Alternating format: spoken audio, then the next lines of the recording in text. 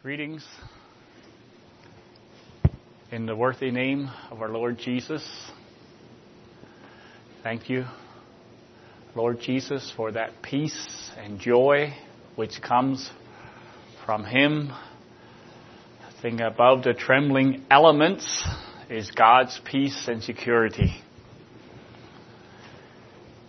Well, welcome each one to this part of the service, and the visitors especially. And if you know anything about the schedule, you know that nothing is holding out this morning. Nobody has a part of the service was actually on the schedule, including I myself. But Brother John wasn't feeling well yesterday, and then he finally said this morning at 6 o'clock, he said, I'm sorry, not going to make it. So I'm filling in for Brother John. So I am very glad for that peace and the joy which we get from the Lord Jesus. So I was considering last evening when I was thinking of what I might possibly share in case I'm called to this morning. I had thought of something. I felt led in a certain direction. There was a lesson that I had with the discipleship class last summer at Harmony, and none of you adults were there. And only a few of the children, youth, were there. So I think it'll be very appropriate this morning to go with that one. I didn't need to start from scratch with a message. So before we go on, why don't we just stand for a word of prayer? Heavenly Father, we are truly grateful for your love and your mercy. Yes, for the peace which passes understanding, for the grace, for your love. We thank you, Lord, for brothers and sisters who love you and love each other. We thank you, Lord, that you have chosen that we can gather together in a place like this to be instructed, to encourage each other, to pray for each other, and to strengthen each other, and to express both appreciation and concern for each other. I thank you, Lord, and in your wisdom you have done it. You've done it abundantly above which we would be able to ask or think. And Lord, we also pray for this morning. We pray, Lord, that your Spirit would speak to each one of us, that our time together would be profitable, that we would be strengthened and encouraged. We pray, Lord, in Jesus' name, amen. You may be seated.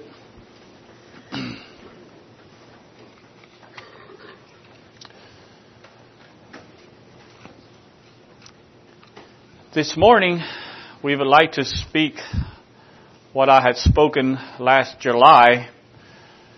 We were using the Upward Call as a lesson format, and we were going through it with the discipleship class. And the one that we looked at that evening was discerning impressions.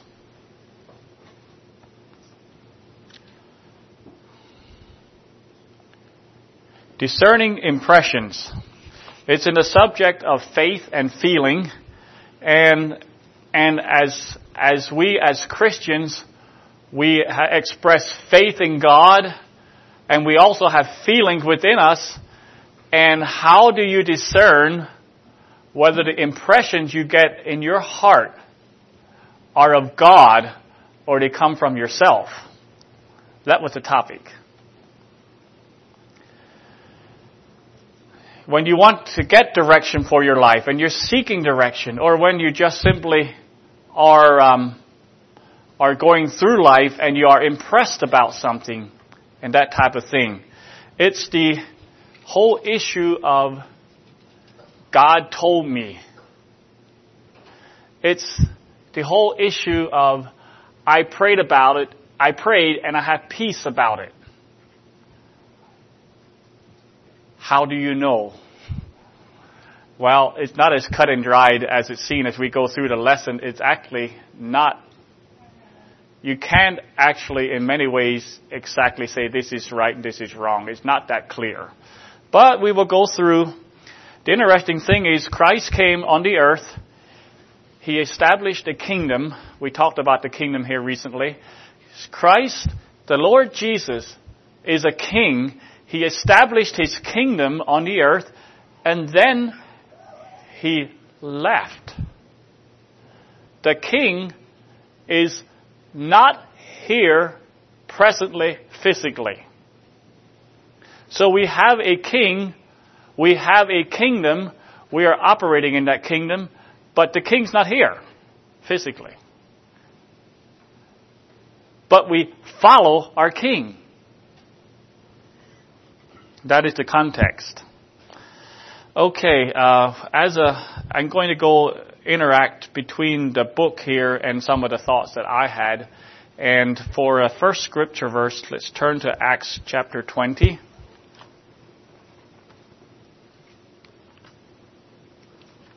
Discerning impressions. In Acts chapter 20, in verse 22, Paul is speaking to the Ephesian elders there. He's just going by there, and he stopped and he spoke to them, and he's interacting with them. And in verse 22 he says, "And now behold, I go bound in the Spirit unto Jerusalem, not knowing the things that shall befall me there, save that the Holy Ghost witnesses in every city, saying that bonds and afflictions abide me. But none of these things, let's read. None of these things move me, neither count I my life dear unto myself, so that I might finish my course with joy, and the ministry which I have received of the Lord Jesus, to testify the gospel of the grace of God. And now, behold, I know that ye all, among whom I have gone preaching the kingdom of God, shall see my face no more." We'll just stop there. The Holy Ghost was witnessing. Apparently, Paul, didn't just come from Paul, but it also came from other people. There was some prophecies going on, but there was an inner voice of the Spirit, and the Spirit was saying that you are going to Jerusalem and you're going to have trouble there. That was the voice of the Spirit. Does the Lord still speak through that inner voice? How can we tell whether the Lord is speaking, or whether it's simply a feeling or a thought that popped into our mind at a certain time? And these questions are especially troubling to young Christians. And not having discernment or not understanding how this works can have very unfortunate situations. One you can easily understand is a young man is seeking a life partner, and he has a certain impression of a certain young girl. He feels it's from the Lord, and that young girl has a very decided impression that this man is not the partner for her from the Lord. How do you explain that?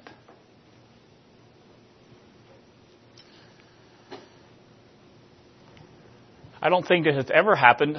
I don't know what for urging you've ever had in your heart, but John Copeland just uses this experience. He said a person may experience a strong urging to shout something out loud in a public meeting, or to do something else that seems utterly bizarre. An inner urge, an impression from the Lord. Hearing how God did something very strange in someone else's life may make a sincere Christian susceptible to these inner urgings, especially if he has just made a commitment to be totally devoted to the Lord and not to fear man. And that total devotion makes young people especially vulnerable to that kind of impressions. And so how do we distinguish these inner feelings and impressions from the leading of the Spirit? And John says, as I will say this morning, finding the answer is not always as black and white as we may wish. In fact, there is strong evidence that Paul, in the example of the verses that we read, there's strong evidence that Paul actually mixed the impressions of the Spirit with some of his own conclusions. And we'll talk about that later. Now, I'd like to back up a little bit. We are all Christians here, and we believe, we have our view of how the world operates, but so we're focusing pretty closely on a specific thing. I have a GPS unit. I got one a few months ago, and you can zoom out on that thing because if you're right up close, you can see where you are, but you don't have a perspective of where you are in the greater picture at times. So sometimes you need to really zoom out. Where am I at? I'd like to do a little bit of that before we go on. I want to talk about why we have this subject here. Why do we have this worldview? As you observe the world, as you look around here, do you see angels, demons, spirits? You see God? We don't see it. So what we're talking about is the supernatural here. Why do you even think that the supernatural element can even communicate with you or give you direction in life? The way we view the world is going to determine how we interpret reality and phenomenon. And I'm going to use two extremes.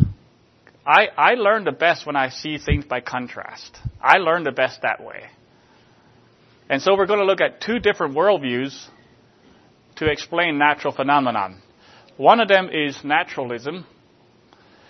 Naturalism is the idea that what we see is a closed system. The nature of what you see, everything that happens has a natural explanation. There is nothing outside nature. There are no spirits, there are no powers outside the natural laws of nature.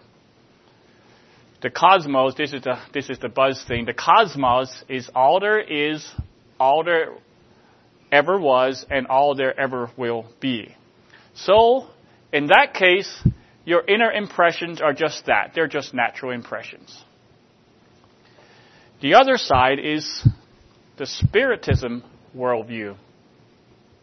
That is the worldview that the world is governed by spirits. There's a spirit behind every rock and every bush and every sickness and every tragedy and every bad habit and every et cetera, et cetera. It's the spirits that are doing it. And the secret to success in life is to be in good standing with the right spirits and to have power over the wrong or bad spirits. That's Spiritism. Naturalism, there's no spirits. Spiritism, everything is. Let's get an example. A bus is traveling down the highway. It's going around a curve. There's a rock on the road. It hits the rock. Tire blows out. A bus rolls over, and a bunch of people get killed.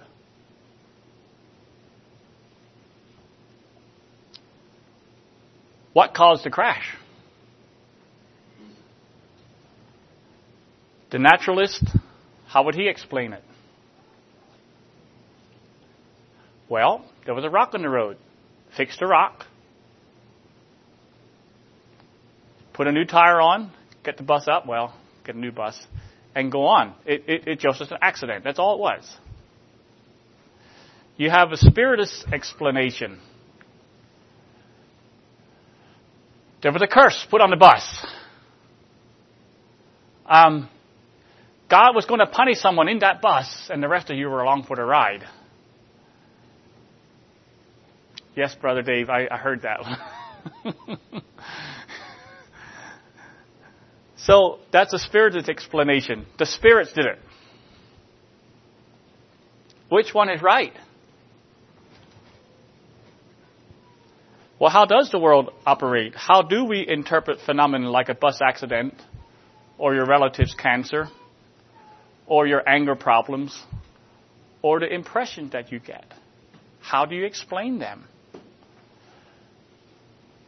If God has all power and He controls everything, why did He allow the bus accident to happen?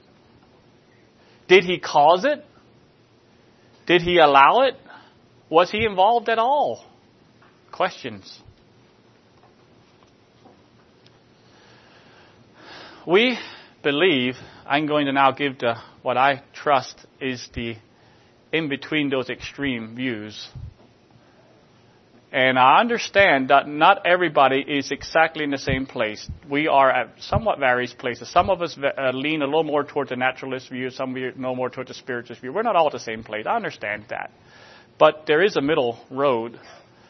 We believe in a natural world that was created by God that is governed by natural laws. We believe that.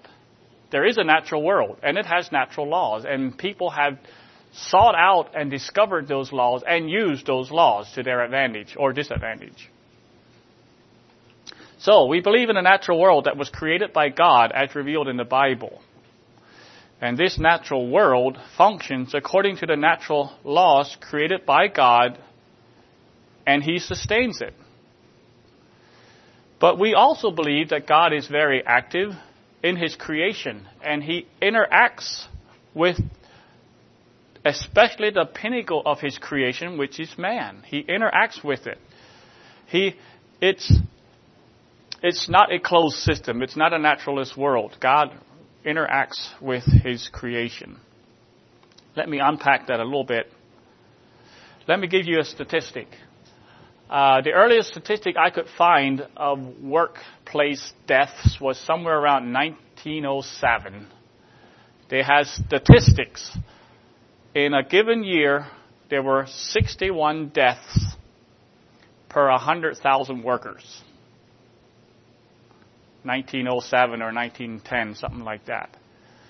In 1997, there were 4 deaths per 100,000 workers. What was the reason for that change? Did God do that, or did man do that?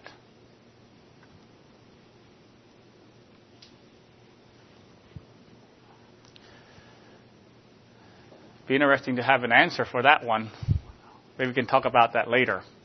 But we as Christians are told by God to come to Him in faith and ask things of Him, and we are told to expect an answer.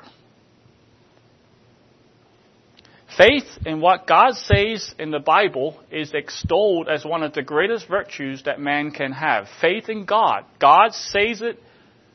You believe it. That is pleasing to God.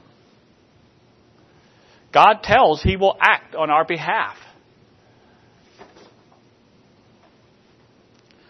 We shall not worry. He will supply our needs. We shall love our enemies. And He will take care of us one way or another. So clearly, we do not live in a naturalist closed system. There are both natural and supernatural realities, and we need to interact with both of them. What's a good verse to demonstrate that? Any verse come to your mind?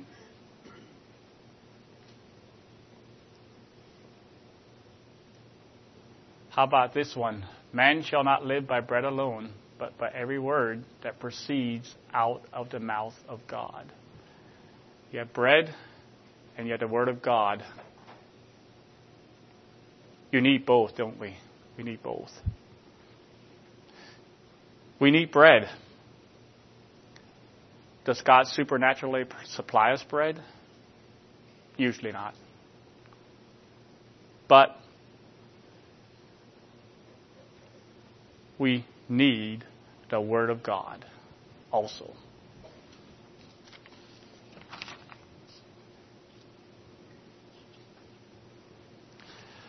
So whether mankind in general accepts it or not, this is not a naturalist universe that we live in. It is not just nature. There is a spiritual reality that is just as real as this podium is. Don't forget the water, too. That's a reality, too, but I don't see it. It's a reality even if I don't see it. Is that right? If I don't see that water down there and I dump this over, it's not going to spill, right? Because I don't see it. No. The reality is there's a spiritual reality. Even if mankind, even if we don't believe it, it doesn't change a thing. There's a spiritual reality.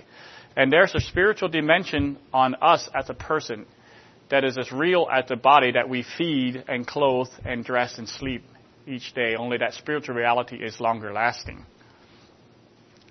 So we're talking today about impressions.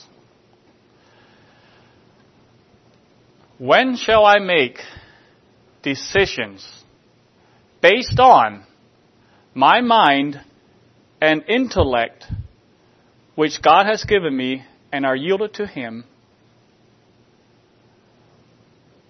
Or when should I get specific direction in my spirit for direction in life? When should I use my mind and my intellect, which is yielded to God? And when do I need to get a specific impression in my life? Wouldn't you like to have that answer? Okay, now we're going to go back to the book. And I'm going to do pretty well what I did that evening. Principles of Holy Spirit direction. John Copeland gives many, many directions here. He says the Holy Spirit honors certain channels in giving His direction. The Holy Spirit, we're talking about impressions now. The Holy Spirit will honor certain channels in giving His direction. God's Word stands as a continuing message from the Spirit. We need to be, if we want leading of the Spirit in our lives, we need to be regularly in the Word of God. God speaks to those who are in tune with Him. Now He makes an exception. He says that it is true that there are places in the world where the Bible is scarce or unknown, and God speaks and moves in ways that are not extra biblical. That's not the right word. God may give special revelation to His people, but if we have the Word of God, we should stick with His Word. Other spiritual channels are prayer, counsel from authority figures, and the fellowship of the saints, or the brothers and sisters. If we focus on hearing what God says in His Word, on what He tells us on our knees, on what He tells us through the counsel of our leaders, and on what He tells us through the brotherhood, then we have a basis for evaluating the inner voices we hear. If we have those channels in place, we have a basis for evaluating those impressions, those urges. How do I know they're of God or not? Well, we have some certain channels. Are they in line with the Word of God? Have you sought God in prayer? Have you interacted with others to see if they would get similar impressions? So we have a basis for evaluating them, whether they are the Spirit or whether they are of our own imagination. The number 2 point that he has is, the first one was the Holy Spirit honors certain channels in giving His direction. Number 2 is discerning the voice of the Spirit requires spiritual maturity. And often young Christians have difficulty with understanding inner impressions. Usually they are sincere Christians, willing to do God's will, but confused about His voice. And again, that's a good reason why we should use the channels that we spoke about earlier. As I mentioned, Paul may have misinterpreted the voice of the Spirit. If we go back to Acts 20, in Acts 20 there, in verse 23, he says, the Holy Ghost witnesses in every city, saying that bonds and afflictions abide me. The Holy Ghost was clearly saying that to Paul, both in his own heart and also in the hearts of other people. Now, down at verse 25, he said something. And now, behold, I know that ye all, among whom I had gone preaching the kingdom of God, shall see my face no more. Now, there's pretty good evidence, as you piece Paul's life together, that he actually did go through that area later on in life. So, the voice of the Spirit, that he was going to have bonds and afflictions, was true. Did he then, since he said, I'm going to go to Jerusalem, I'm going to be put to jail, whatever, all kinds of stuff, that means I'm done. And that he actually put his own interpretation of what the Spirit said, and he interpreted it meant, I'm never going to see you again. And later on, that part was his own impression, not the Holy Spirit's. It was a deduction that he made from the Spirit of God. And that was the Apostle Paul. Do you think that could happen to any of us? I think it could. So, and as you go to 1 John, I don't turn there, but 1 John 4:1 says, Beloved, believe not every spirit, but try the spirits whether they are of God, because many false prophets are gone out into the world. So, Apostle John warned that we need to try the spirits because it is misunderstanding and deception are possible when it comes to those impressions. And young Christians should be especially careful about basing their ideas or decisions on inner impressions alone. I say young Christians, I think that should be for any of us. Then, number 3 point is the Holy Spirit honors Christ. Now, we want direction for life. We want, let's say this, we want our businesses to prosper, don't we? Before we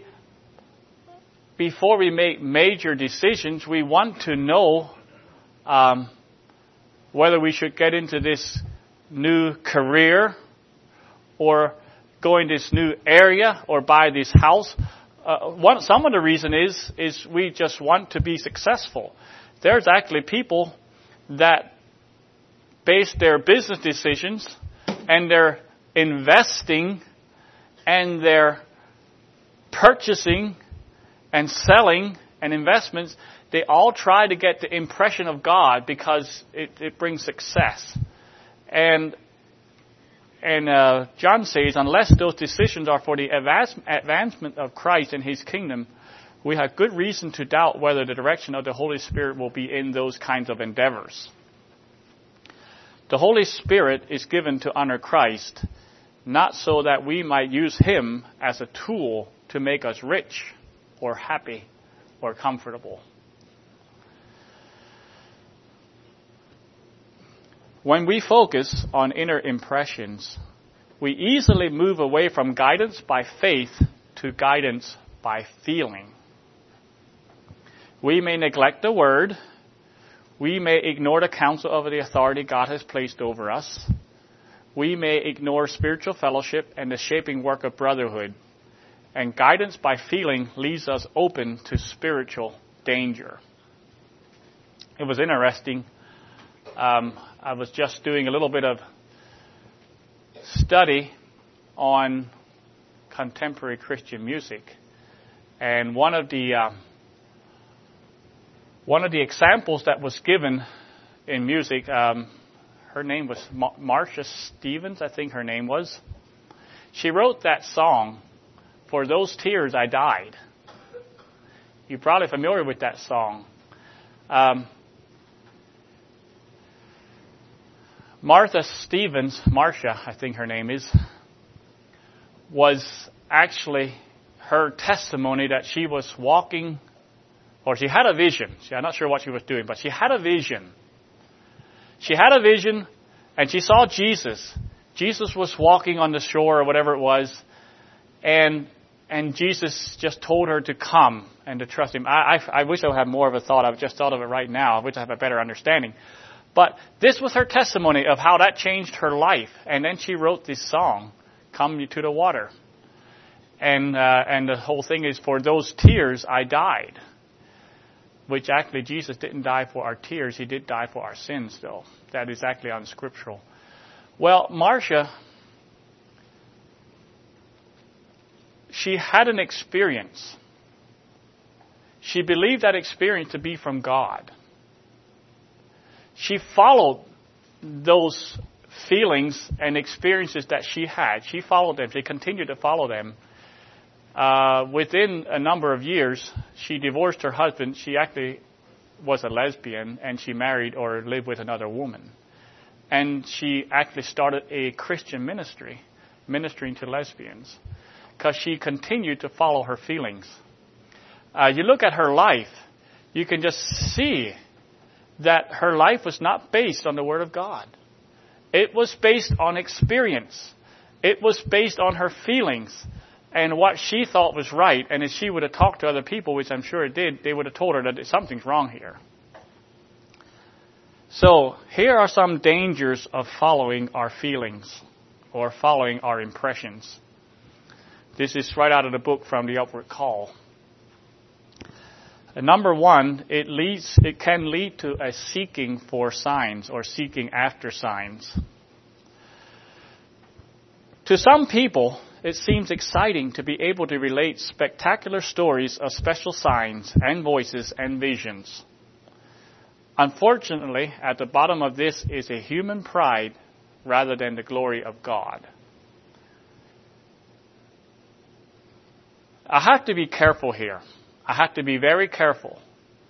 We're talking about the dangers. The fact that God leads us and gives us impressions, I'm not negating that, okay? There is that reality. I'm talking about dangers here, okay? And so, spectacular stories, special signs or visions. Let me put an appeal out here to be, at the very least, skeptical of spectacular books about visions of heaven or hell. Okay? Let me put at least skepticism. When I was a new Christian, I went over to Lawrence Martin. Some of you know Lawrence Martin. Back in 1991, something like that. And he handed me a paper. It was not an email. It would have been an email be now. But he handed me a paper of a story of the Russians. The Russians, of course, back then, they were emerging out of it. But back then, the Russians, they were an atheist, communist country. That was the way we grew up. Atheists, that's who they were. And they were doing a research project.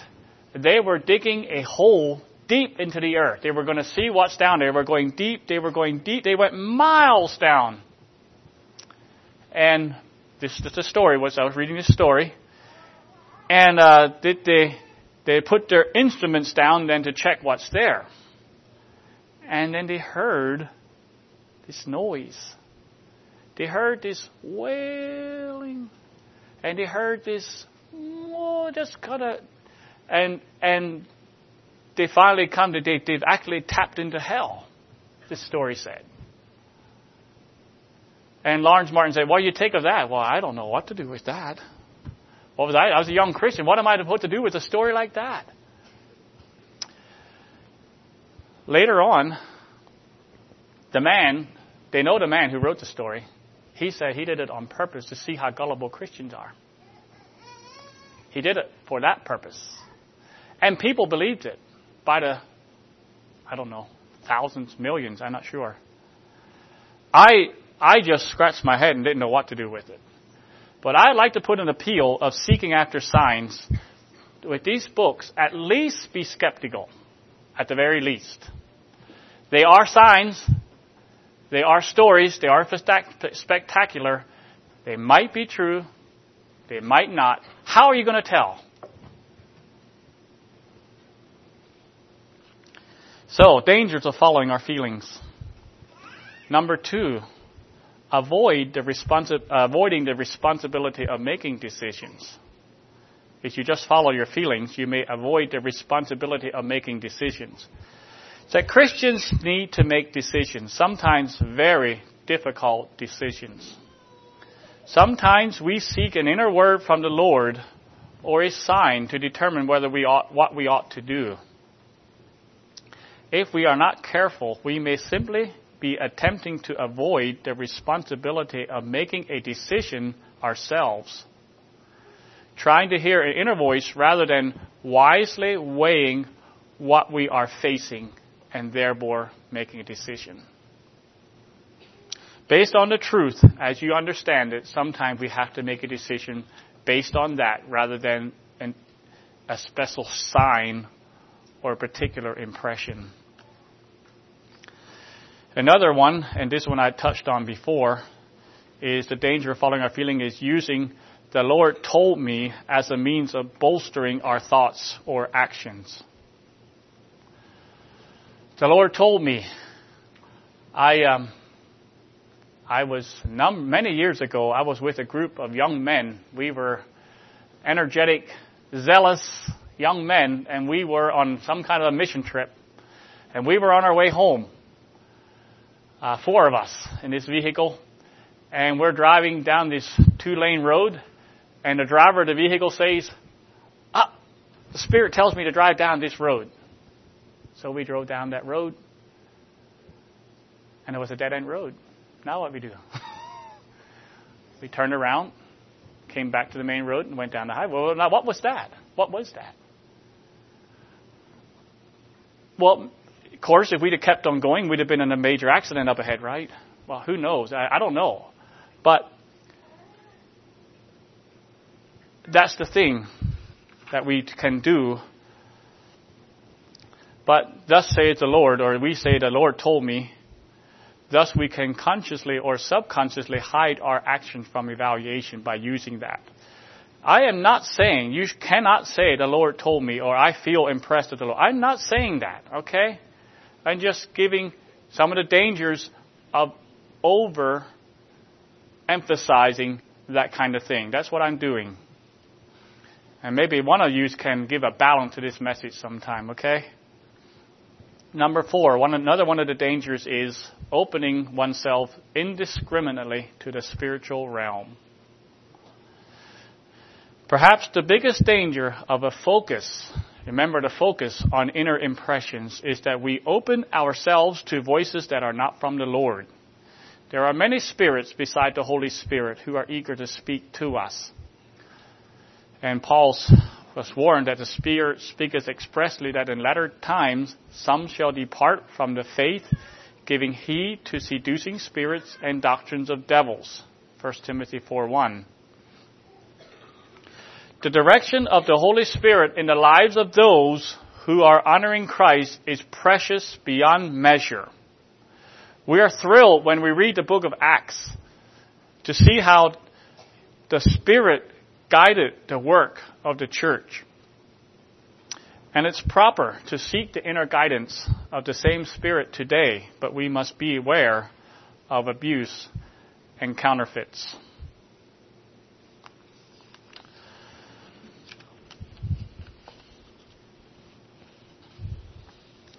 Then I have a list of 5 points about impressions that I shared with the youth that day, and then maybe later we can have a little bit of the study questions at the end. 5 points about impressions. You are seeking God. When you are not sure something is of the Spirit of God, you're not sure, tread very softly and back off. Use the Scripture as your guide and not your feelings. Peace is often or usually a companion and an attribute of the Holy Spirit in making decisions. Now, you have to be careful with that. Because, like I said earlier, I prayed about it, and I prayed and I have peace about this. Well, I have heard people having peace about very unscriptural things. And so using that as an only guide is not a valid or a good way. Okay, so when you're, number one, where you're not sure something of the Spirit of God, back off. Tread softly. Number two, when you are confident it is of God, stand firm. Sometimes, even against some other people's doubts. Now here's where it becomes a little questionable because you have the brotherhood working. But you know that many times in history there is men who have done things that had heard from God, and the prevailing culture they were in was not there. I tremble a little bit to even give that direction, and yet we need some of that. We need some of that grit, some of that confidence in God in our midst. It's that God loves to do the impossible by faith, and still in this day and age. So, if you are sure it's from God, go through the proper channels that were mentioned earlier, and then go for it. Number three, be careful on emphasis on intellectualism. Now remember, we had an emphasis on feelings. It's wrong to have focus on feelings. It's also not good to have too much focus on your mind. That knowledge alone makes us puffed up or arrogant. You can have lots of knowledge and no faith and no love. It's all about truth. You can have all that knowledge and completely miss it. So be careful on an emphasis on knowledge alone. Number 4, be cautious about fanaticism. This one gets sometimes almost close to home in my past. When you have zealous young people that want to serve God, they're susceptible to fanaticism. Fanaticism occurs in the context when there's excess or intense devotion on one certain truth or area that lacks balance. And fanaticism occurs when a person, his mind just goes down this one trail and he just thinks this is so important and this is something we all gotta have, and the focus just zeroes in on that and loses perspective of the greater part of the Christian life. And when he's in that place, the emotions just motivate and drive that person to do things that are wrong, out of order. The emotions take control and one's actions can become bizarre and unhealthy. I was just thinking, you probably heard of Jim Jones, that man that led 700 some people to suicide by drinking this poison.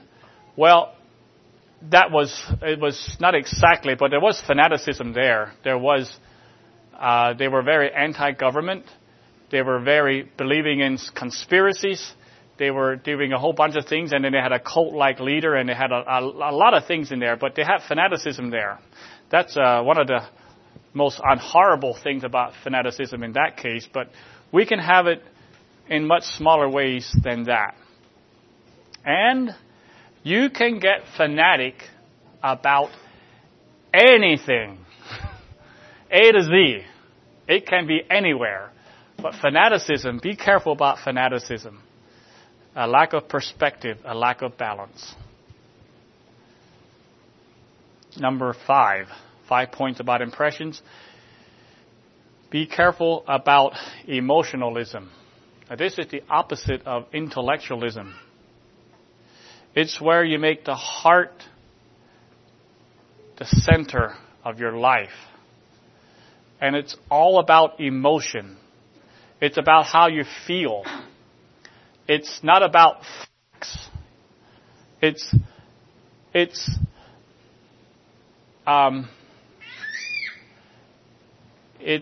someone who is, the Christian life is susceptible to this in the case that God asks us to believe Him on His word. Take Abraham for an example. Abraham was told, you're going to have a child. Sarah's going to have a child. And he said, this is impossible. But he was honored for believing that. And so we are called to not always believe the facts.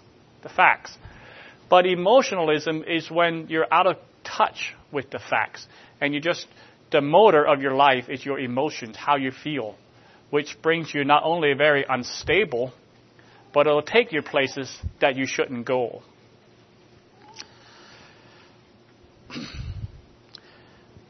Emotionalism occurs also when we build our faith on experience. Experience is a wonderful thing. We all have experiences, but don't build your faith on your experience. I wish I would have thought of an example. I can't think of an example right now. But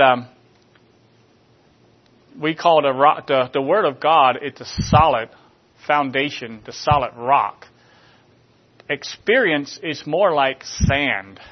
You can't base reality on experience. You must base it on the Word of God. If the experience lines up with the Word of God, great. But if you have an experience that does not line up with the Word of God, it's nothing. It's wrong. So, emotionalism. Okay. That goes with that. Now, I have maybe some questions here. This is as far as my message went. All I have left over here is some questions, but I think it would be profitable to ask some questions.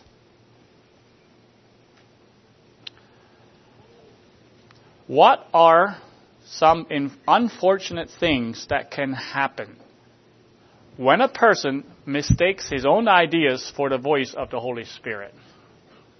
Think in your mind. What are some unfortunate things that can happen when you mistake the voice of the Spirit, mistake your own voice or your own ideas for the voice of the Spirit? And I know we had one example already. About the young man and the young woman. That's an unfortunate thing. How about the Spirit told me that I don't need to wear the veiling? You've heard that many times. Probably some of you sisters have heard that. The Spirit, God told me. Maybe you have some other ideas. Anybody want to volunteer? Yes. Yeah, I read a book that was written by Madeline O'Hara's son. He became a Christian. Mm-hmm. And it was really an interesting book. But at the end, it said that God told him to divorce his wife. I thought that was really sad because it destroyed the book. I don't believe that. Mm-hmm. That's right. That brings another example that we just read just this past week. The shooter's wife. The shooter's wife, the nickel mine shooting.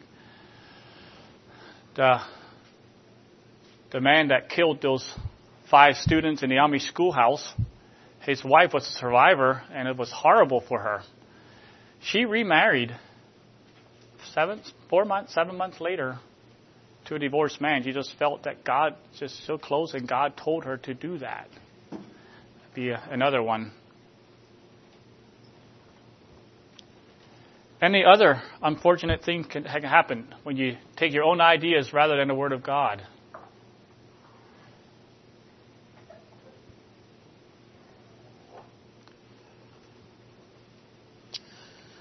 Okay, I'll go to another one.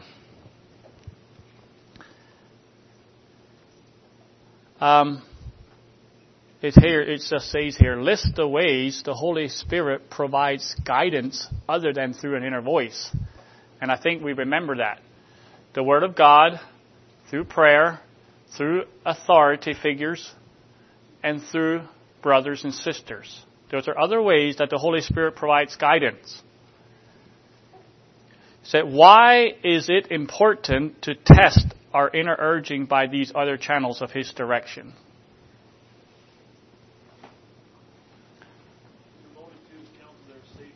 That's a good one. Yes. Amen. Yes. The heart is deceitful above all things and desperately wicked. Who can know it? Do you know our own hearts? That's right. Very good. Yes. We all tend to be unbalanced in some ways. We all tend to be unbalanced in some ways.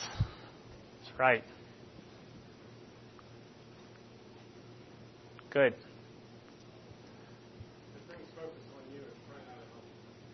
If it's a focus on you, yeah, if it brings focus on you, it's probably not a healthy thing. In which context? You feel an inner urging, say, God told me type of thing, or you're not doing... Especially think about that in leadership.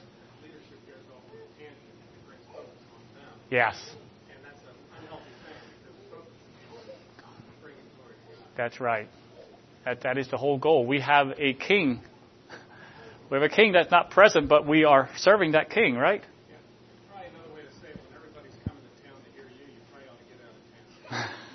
When everybody's coming to town to hear you, you probably ought to get out of town. Okay. If they follow you, then what? Okay. Okay. Yeah. I'm just thinking of inner urgings. Inner urgings are anything. I'm driving a truck, and I'm driving down in town, and there's an attractive young woman on the sidewalk. And I have an inner urging. Anybody know what I'm talking about? Is that the Spirit urging me to look? Now, we have urgings of all kinds. But that one is very clear. We know that's not the Spirit of God. And yet we do have urgings. We must know. We must discern whether it's the Spirit speaking or whether it's our flesh.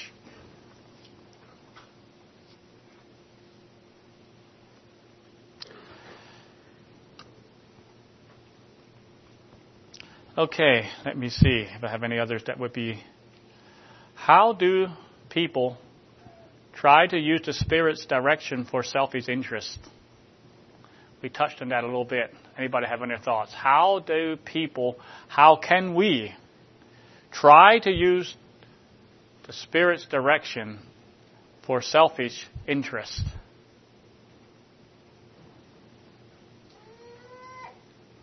We had talked about it earlier, personal success and fulfillment. Focus again on self rather than on the kingdom of God. Trying to use the Spirit.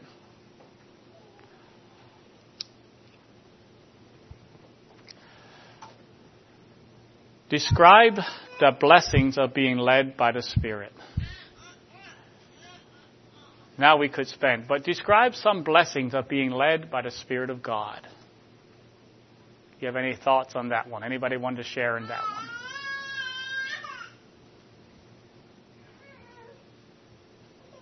Yes.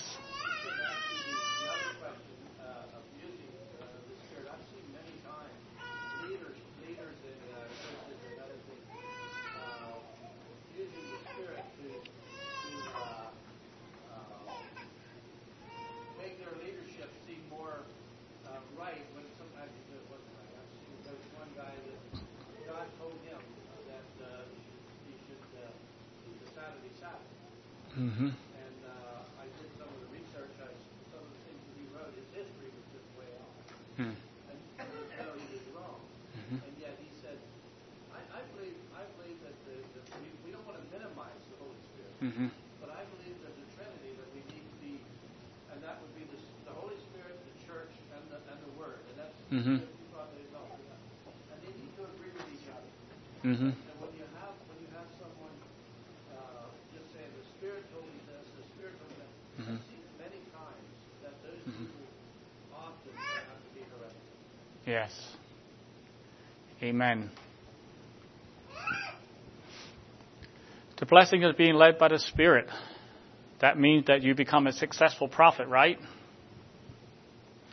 Not necessarily. Success is not always the blessing of being led by the Spirit. Success, what we talk about in human terms. Thinking of Isaiah. How successful was he in his ministry? Seemed like nobody was listening to him, but he was following the Spirit of God, and he was blessed.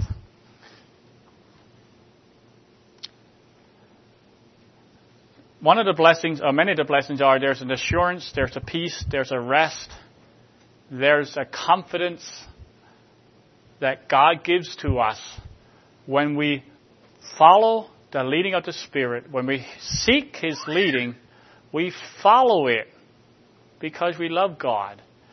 And reassuring, comforting assurance and peace that He gives. There's a confidence, there's a relationship, there's a growth in our relationship in that blessing. I have one more question for you. Was there ever a time when you felt the leading of the Spirit and you followed that leading and you found out later on that was not the Spirit of God? Did that ever happen to you?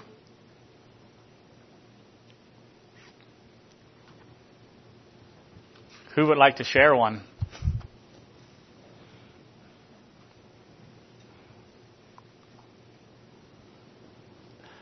I know there were some times in my life, but I can't remember of any right now.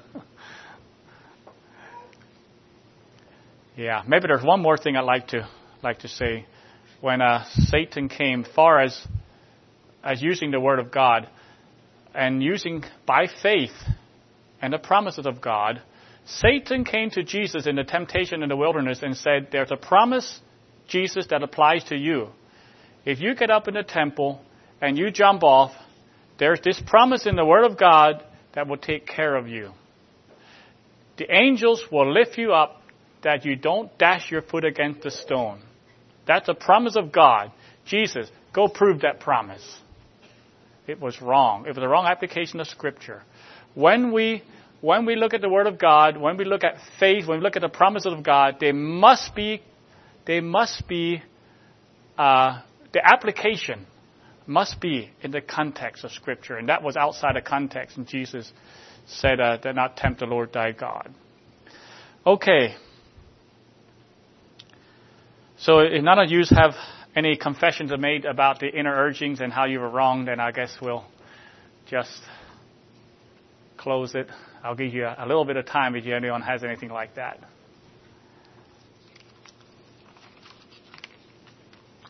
We can talk about it afterwards in a smaller group. Okay, why don't we just kneel for a word of prayer, if you could.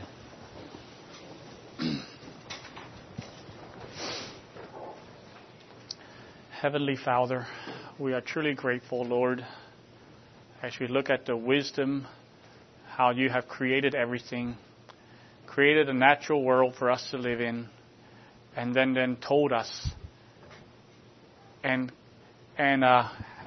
directed us, Lord, to seek out you and to seek out your will and your purpose in life. Lord, we just pray for this as we think of the topic this morning. I just pray, Lord, that it could be a benefit to each one of us. Help each one of us, Lord, to apply it in a way that will bring glory to you in your kingdom. Help us, Lord, to be aware of the dangers, the spiritual dangers, Lord, of this world that we live in and the enemy and the devil. And then help us, Lord, to follow truly in your steps, in your way, to seek you for the direction and the direction that we should go, and for the decisions that we need to make. And I just pray, Lord, that you be with each one of us and use us, your word, and the brothers as we seek for direction also. We pray, Lord, in Jesus' name. Amen.